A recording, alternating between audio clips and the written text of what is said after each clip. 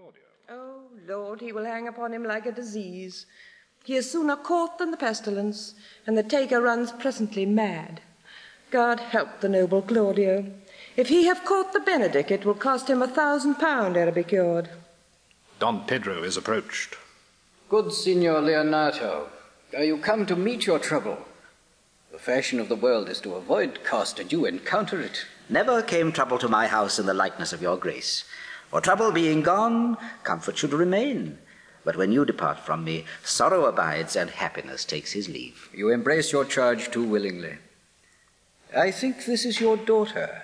Her mother hath many times told me so. Were you in doubt, sir, that you asked her? Signor Benedick, no, for then were you a child.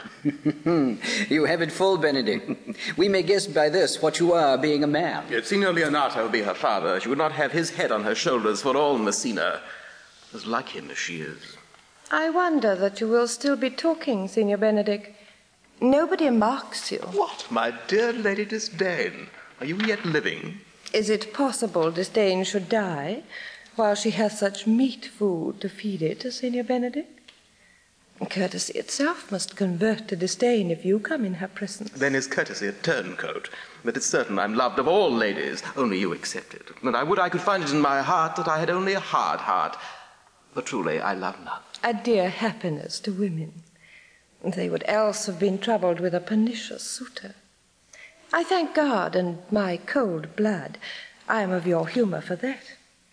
I had rather hear my dog bark at a crow than a man swear he loves me. God keep your ladyship still in mind, so some gentleman or other shall escape a predestinate scratched face. Scratching could not make it worse, and 'twere such a face as yours were. Well, you are a rare parrot teacher. A bird of my tongue is better than a beast of yours. I would my horse had the speed of your tongue, and so good a continuer. But keep your way in God's name.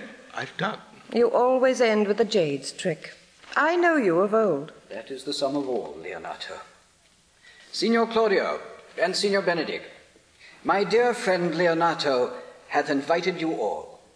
I tell him we shall stay here at least a month, and he heartily prays some occasion may detain us longer. I dare swear he is no hypocrite, but prays from his heart. Please it your grace, lead on. Your hand, Leonato. We will go together. Your grace. Benedict, didst thou note the daughter of Signor Leonato? I noted her not, Claudio, but I looked on her. Is she not a modest young lady?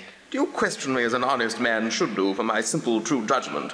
Or would you have me speak after my custom as being a professed tyrant to their sex? No, I pray thee speak in sober judgment. Why, methinks she is too low for a high praise, too brown for a fair praise, and too little for a great praise. Only this commendation I can afford her, that were she other than she is, she were unhandsome, and being no other but as she is, I do not like her. Thou thinkest I am in sport.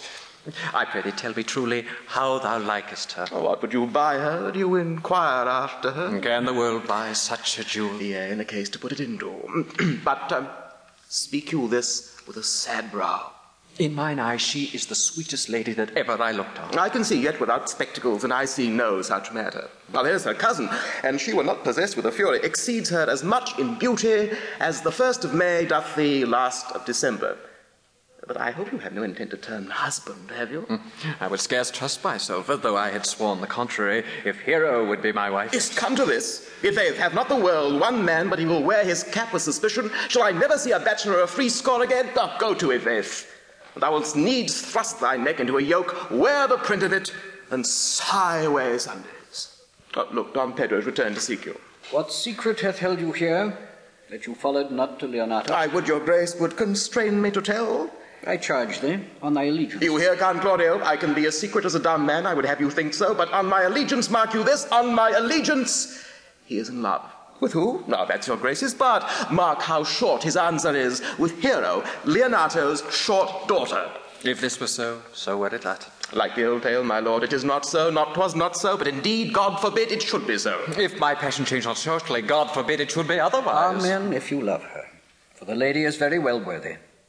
You speak this to fetch me in, my lord? By my troth, I speak my thought. And in faith, my lord, I spoke mine. And by my due faith and troth, my lord, I spoke mine. That I love her, I feel.